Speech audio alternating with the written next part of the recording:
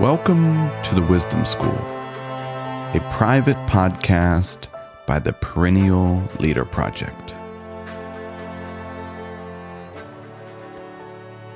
What can we know for sure? A curious paradox of wisdom is the need to let go of the traditional idea of knowing. Socrates famously stated, "All that I know is that I know nothing." Plato, a student of Socrates, put it this way: "We do not know, neither the sophists, nor the orators, nor the artists, nor I, what the true, good, and beautiful are.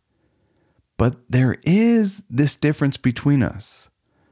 Although these people know nothing, they all believe they know something. Whereas I, if I know nothing, at least have no doubts about it. As a result, all this superiority and wisdom which the oracle has attributed to me reduces itself to the single point that I am strongly convinced that I am ignorant of what I do not know." Similarly, the philosopher Montaigne stressed the notion of not knowing. He famously lived by the maxim, "What do I know?" In his essays, Montaigne explained, I quote, "If others examine themselves attentively, as I do, they would find themselves as I do, full of nonsense. Get rid of it? I cannot without getting rid of myself. We are all steeped in it, one as much as another, but those aware of it are a little better off."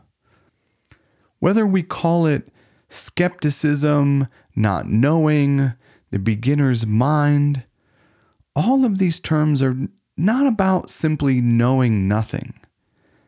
It's a philosophy of life about being curious and open-minded to discover the truth. The French theologian Peter Abelard said that the beginning of wisdom is found in doubting. By doubting, we come to the question, and by seeking, we may come upon the truth.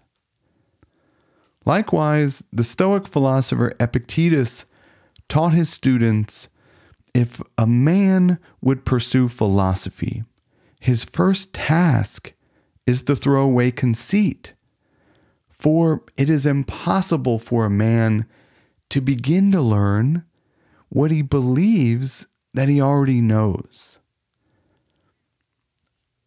Now, adopting the approach of not knowing is often easier said than done. We naturally desire certainty.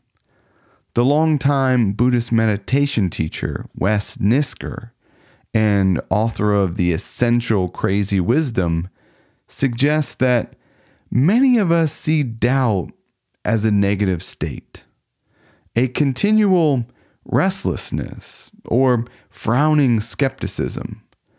But on the other side of doubt lies wonder, a feeling that comes when we have an empty head and an open heart. The question then is, how do we start embracing uncertainty and realize the value of work that has no end? In the new book, The Socratic Method, a Practitioner's Handbook, author Ward Farnsworth explains, the practitioner of the Socratic method thinks in questions, is at home with uncertainty, and knows the value of a search that simply doesn't end. The wisdom of not knowing enables us to break our love of holding on to opinions. It feels good to know what you think. And often, when people turn to philosophy, observes Farnsworth, they usually want more of that pleasure. But according to Socrates, our most urgent problem is we are certain when we shouldn't be, and think we know what we do not. For this reason, the philosophy of Socrates is not a set of beliefs, it's an activity. The Socratic method, or the wisdom of not knowing, does not replace our opinions with better ones. It changes our relationship to our opinions. It replaces the love of holding them with the love of testing them. To conclude, this timeless quote from Socrates illustrates nicely what the wisdom of not knowing means in daily life. True wisdom comes to each of us when we realize how little we understand about ourselves, others, and the world around us.